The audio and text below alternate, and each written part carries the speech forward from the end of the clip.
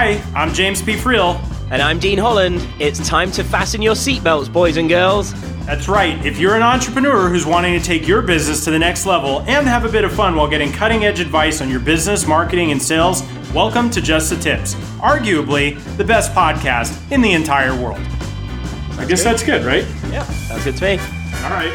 That was easy. Yeah. That was the easiest thing we did all day. Yeah.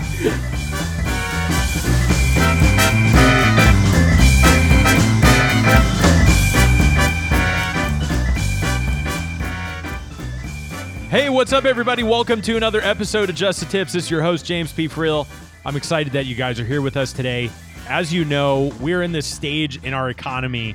We're creating experiences, and creating content really is one of the key ways to create relationships with your customers and the people that would be your customers. So we've got an excellent guest on the show here today who's written a book on the topic. I'm super excited to dive into a conversation with him.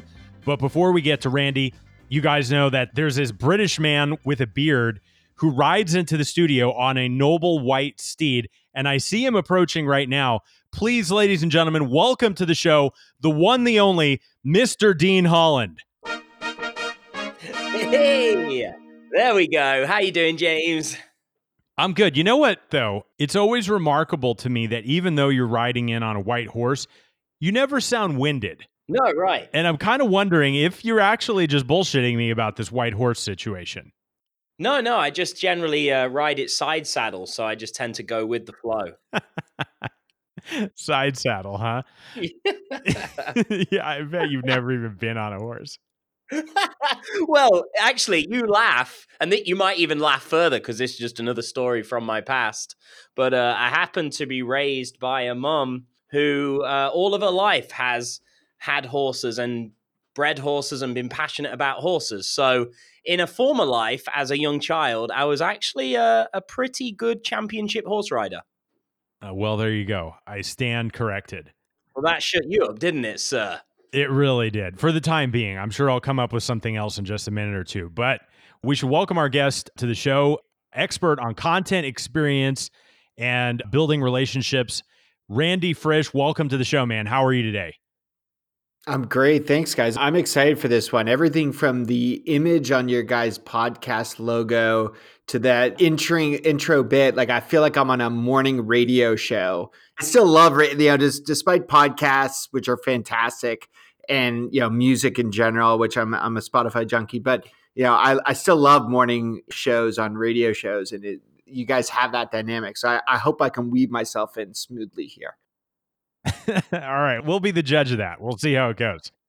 All right. Yeah. The pressure's on. The pressure's on. It is. That it is. So let's jump right into it. I think a lot of people talk about customer experience and they talk about creating stickiness in the relationship that they have with their customers. But you've got a really strong point of view on what it means to do that. Can you just kind of define for our listeners what you mean by actually creating content experience for people? Absolutely. I'm happy to do that, James. To do that, though, it almost helps for people tuning in to take a step back. And before we talk about content experience, we have to acknowledge this really important thing that came to be, over decades, but really in the last 10 years into businesses. And I know a lot of your listeners are starting up their own business or running a small business in some cases. The importance of content and creating content is really the focus there. All of a sudden, in the last 10 years, a lot of us realize there's this term content marketing. And the idea was if we create great content, then people will come and they'll find us, right? And there's great companies like HubSpot who started the whole inbound movement, and they taught us the importance that if we put great content out there, people will find us. And that's absolutely true to a point. And the point there is that when we think about content marketing, what we end up thinking about is how do we create all that content? How do we create the next blog post, a really compelling video, or maybe even a podcast like this that we may be taking on to try and get people to want to know more about our company. And the problem there is, as great as that all is that we over associate that if we just create content, that people will be ready to buy from us. And it's also like the whole field of dreams thing, right? Like if you build it, they will come. And I don't think a lot of people have that experience. Like they're cranking out stuff and nobody's showing up. I use that analogy all the time. It's a great one. And to be honest, I think there was a point early on where if you built it, they would come because there wasn't that much noise out there. There's a great example. I mentioned HubSpot as an example. A guy I know named Marcus Sheridan, who was a great spokesman on their behalf, talked about writing blog posts about fiberglass pools when his swimming pool business was going out of business. And doing so and answering the questions people cared about led to people finding him on the web before anyone else and calling him to do business with them. But the problem now is we all know that that's important. So you probably have 20 swimming pool people who are all optimizing for SEO, trying to be found and everything around that. The reality today as consumers is I believe our patience to go find this content is being decreased, and our expectation for it just to simply be served to us is increasing. And we see that. Obviously, I'll get to how we see that in business, but in our consumer lives, think about the experiences that we all have on Netflix, right? We log into Netflix and we don't have to go search by genre anymore. The first line is, here's content that's recommended for us, right? Same thing on Spotify, where a lot of people are probably listening to this podcast on Spotify. Don't stop the podcast, but go to the home button of your Spotify app. And there's the most powerful words ever, I think, there. It'll say made for you. So mine will say made for Randy. James, yours will say made for James. Dean, we get the idea. And that is the expectation we have as consumers. So what we have to do is get away from just creating content, right? Whether it's an amazing episode like Stranger Things, a great podcast like Just the Tips, or the blog post that you're writing in your company. And we have to get to the idea, like, how do we make it feel like that content was handpicked and put in front of our audience? And that's where we start to transition from just content marketing or creating content to content experience, which is that experience that our audience will have. Can you take a step back? Where did all this start for you? Like, why is this the thing that you became passionate about? Great question. Fair question. The truth is, this is something I've been passionate about for quite some time. The idea of organizing content more for the audience around the way they're searching. But the degree of personalization that I started to realize only happened in the last few years. And there was actually a stat that I came across. I know you said we can throw the explicit. We'll get very explicit here in a moment, but it scared the shit out of me on day one, which was, if everyone's familiar with Forrester, they have a group called Serious Decisions under them that helps business owners, like a lot of the people listening to this, understand how to focus their business. The stat that they threw out there was that 70% of the content that we go and create never gets used. Right. So we slave over this content, and that's not easy, right? Creating a great blog post, creating an ebook, whatever you're creating, that takes time, that takes skill. We've even gone and hired people whose job titles are content marketer inside of our organization to go do this. I mean, that wasn't easy to go and get those budgets or those headcounts to exist. We go and do all that, but then we find out that 70% of that never sees the light of day. Now, I questioned that number myself when I saw it. I actually reached out to the person who wrote our report, and I said, like, what do you mean like 70% doesn't get used? Like, most marketers will tell you, like, they post all that content to their website, right? It's living there. And the author said to me, no, that's not using content. No one's going to go find that content, which comes back to the point we were hitting on before. People aren't searching for your content the way you'd hope. We have to greet them with that content. And the example that I always think about that is thinking about something as simple as how Google works. Now, I'm not going to get into the technical of it. I'm going to get into how do we actually use Google ourselves on an everyday basis right now. Now, do either of you have a Google Home or an Alexa at your place? I've got like 6 of them. Have you guys got those? Yeah, sure. Okay. So when we go to a Google device, and let's not have a business challenge here. If I need to know how to make poached eggs, because I can never remember how many minutes it takes to cook, I go to my Google Home and I say, hey, Google, how do I make poached eggs? And what Google's doing in that moment is they are delivering to me the result for the first search term. Right. And that's a huge shift that we're seeing. Is it used to be enough to be on page 1 of results, but now we got to be that first result if we're going to be found.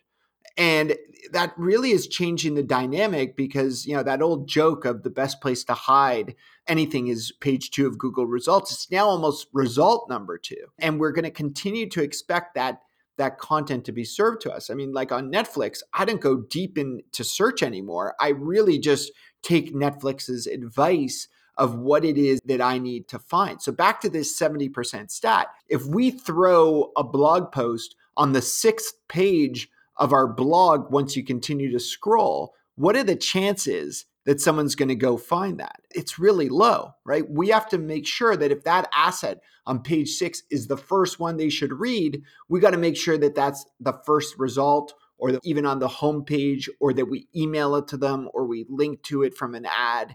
You get the idea here. So how do you tailor that towards specific people who might have specific interests? Because you use the Netflix example, and they've got massive budgets for algorithms and stuff to figure out what people want. But for the average person, how do you put in front of them what you think they actually want to see? It's a very good question. I brought up Spotify before, which I've always routed for Spotify. I used to think that they were kind of the David trying to beat Goliath, if you will, where iTunes would have been Goliath. But they now have more paid subscribers than iTunes has. They have something like 106 million paid subscribers to their subscription platform. And the way they're accomplishing that is to deliver us this personalized experience. And a lot of people say, oh, well, they must have this amazing algorithm that just makes it all possible. Yes, they do have algorithms, but this is like a true thing that I did some research on, is that they actually have real people, like humans, like the three of us, who sit there and tag and organize all the music so that their algorithms can take that information, that organization, and put it in front of each of us so that we get that daily playlist.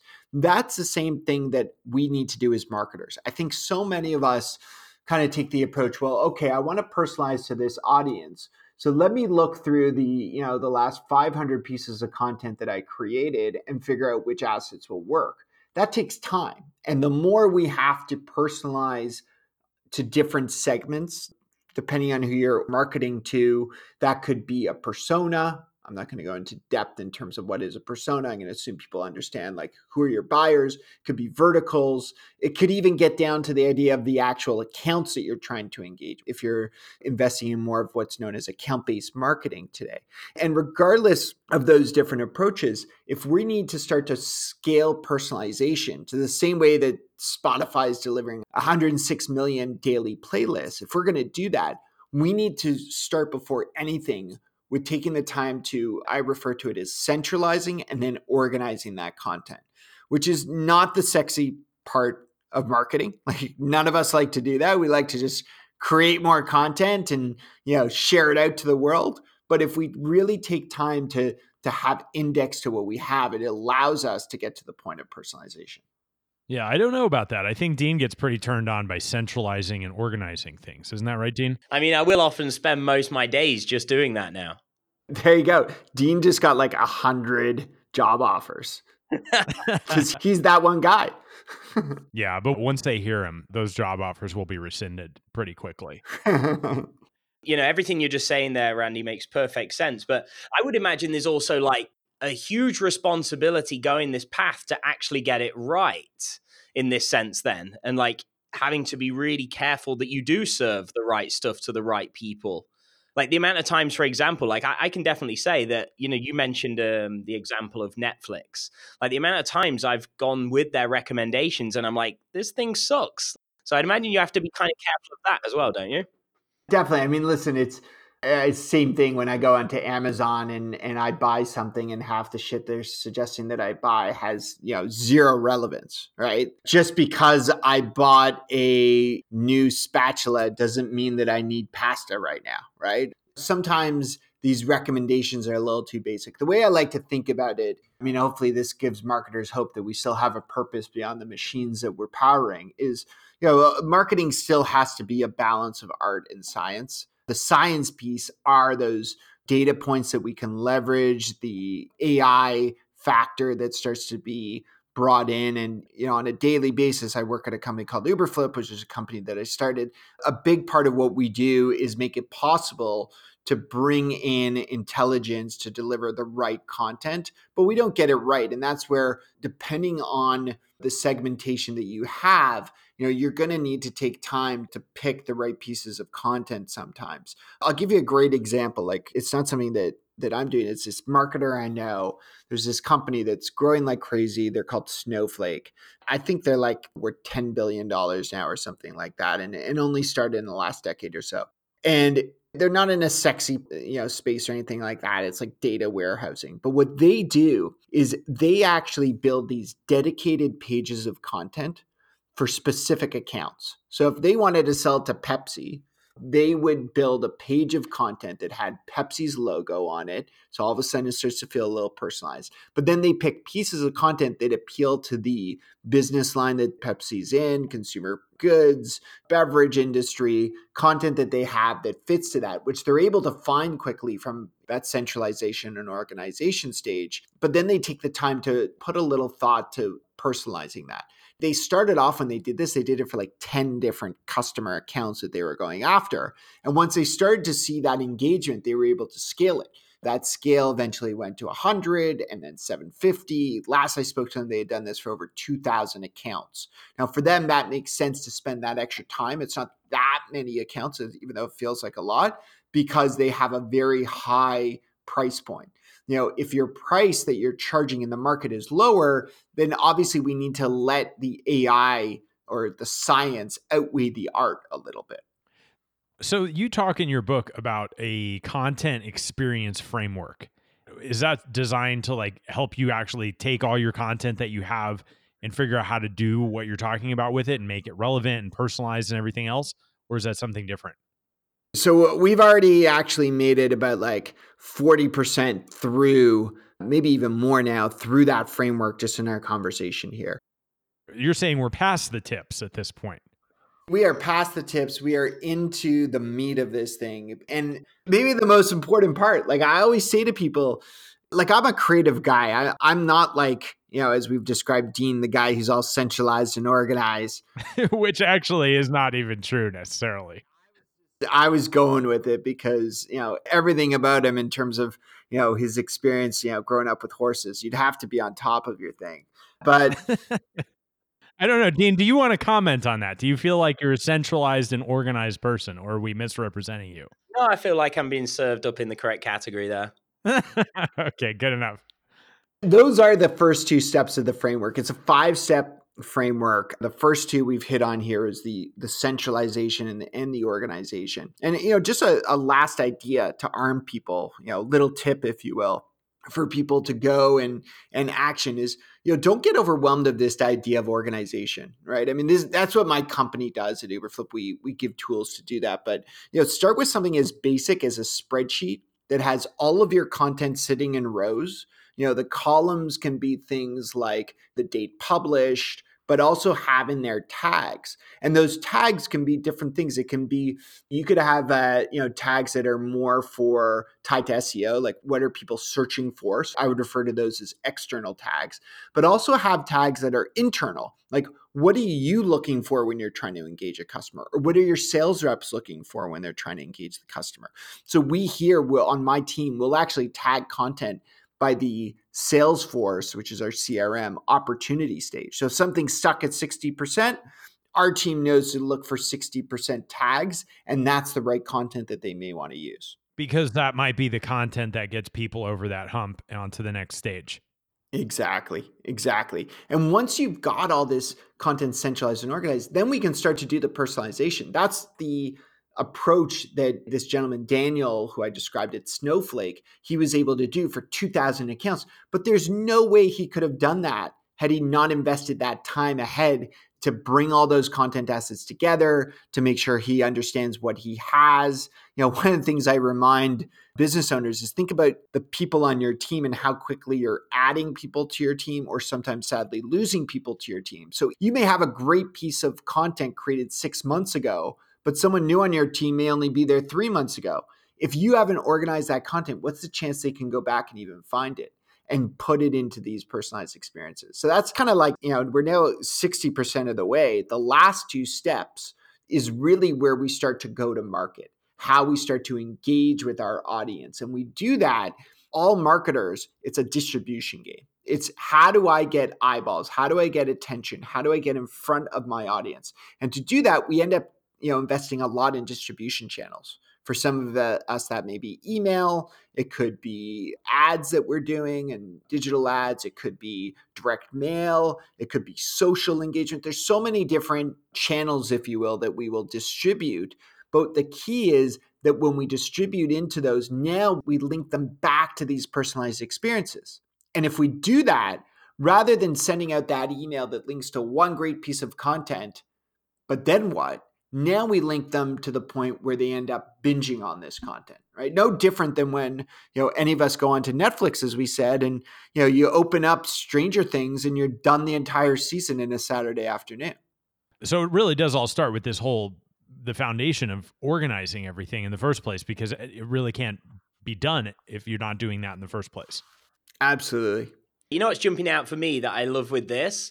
I think we'd be blind to ignore the fact that there is a lot of stuff out there now, a lot of platforms and things that encourage the creation of content that is gone after 24 hours, right? It's like, and you see so many people pour so much time, energy, effort into serving up content on these platforms, which, yes, obviously has a purpose.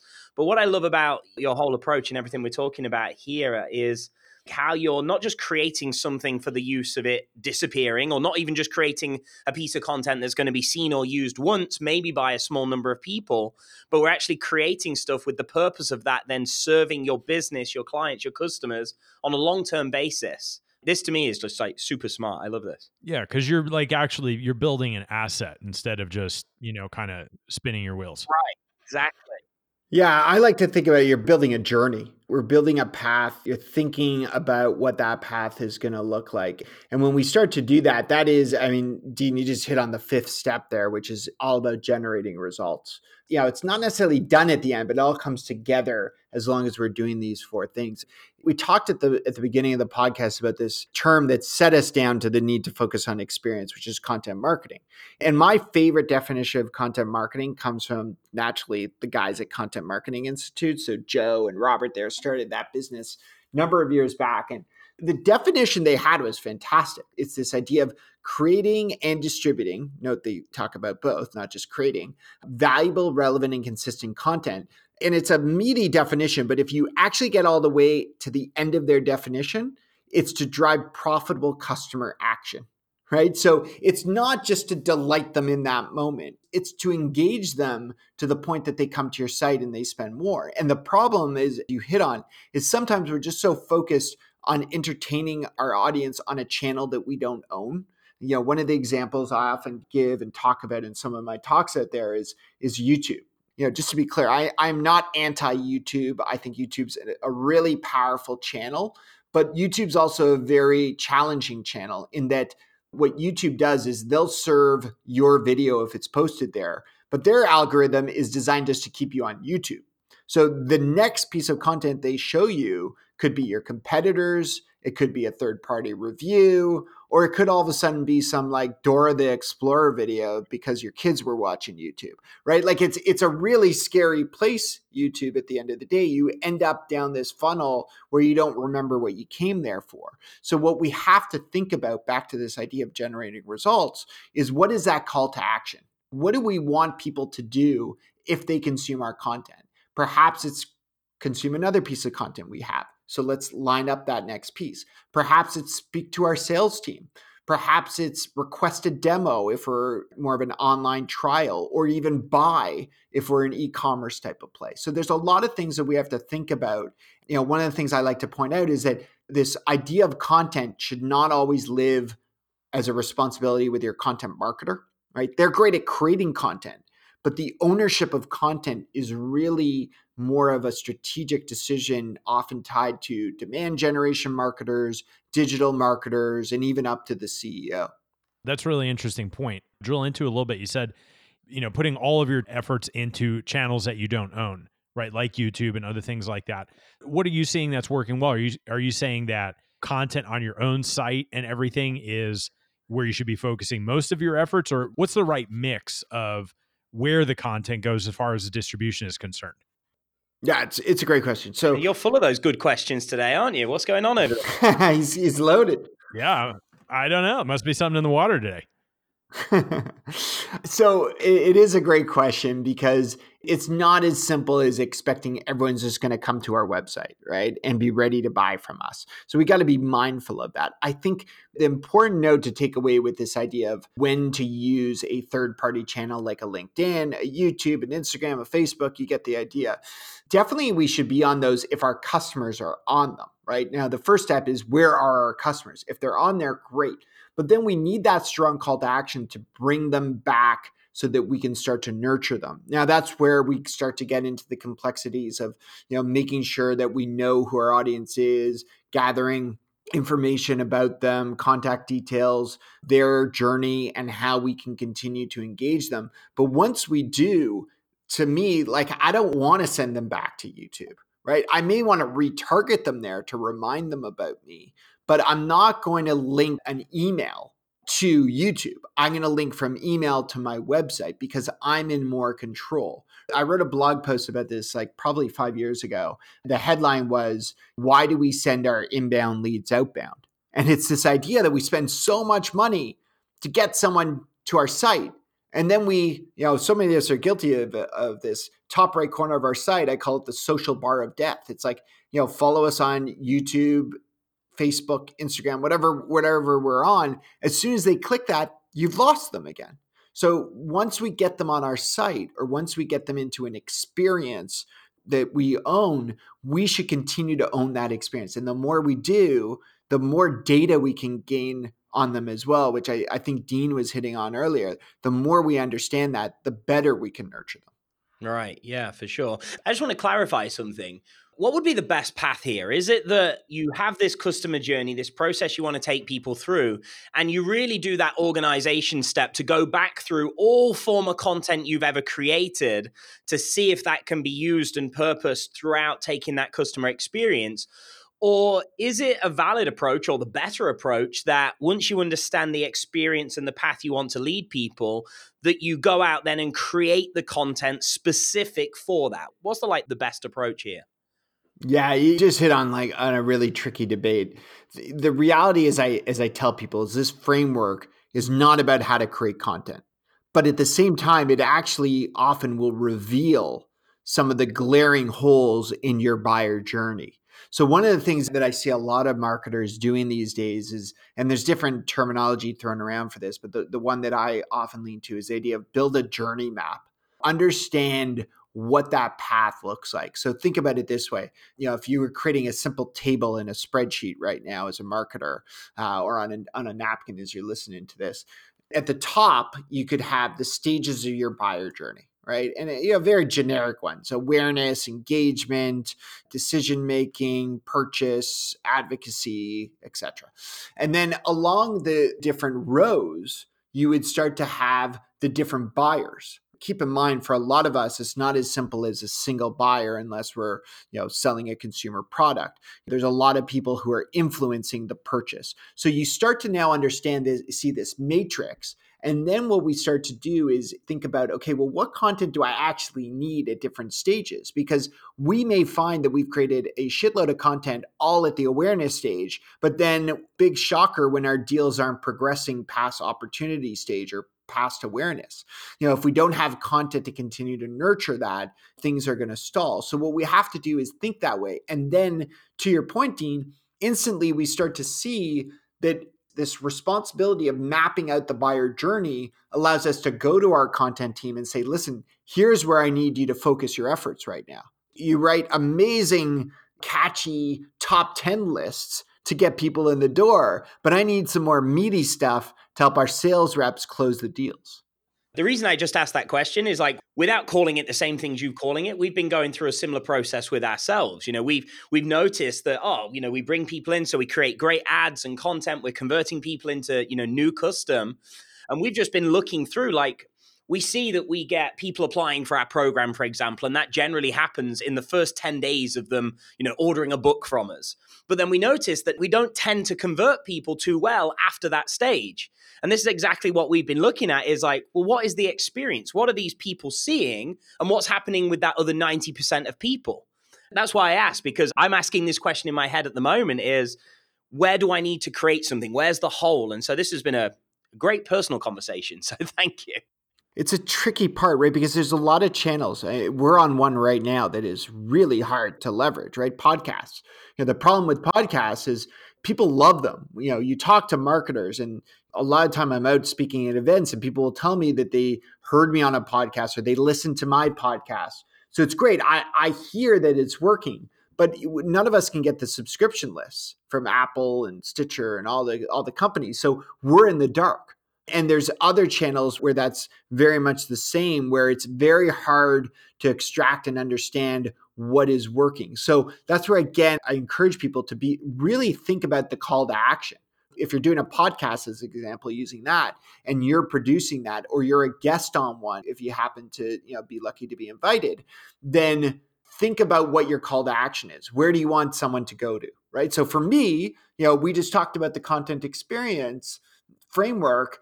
I always have a very simple call to action. I want people to go to one of two places. If they just want to download that framework, they can go to uberflip.com/CE, as in content experience. Now, if they want, to read more about this, then I've got my book, which is b-rand.com, which is spelled like brand, or they can just go to Amazon. But by giving those call to actions, and then within those next assets, I have to have more call to actions where I eventually get them to trust me and be willing to give the contact details.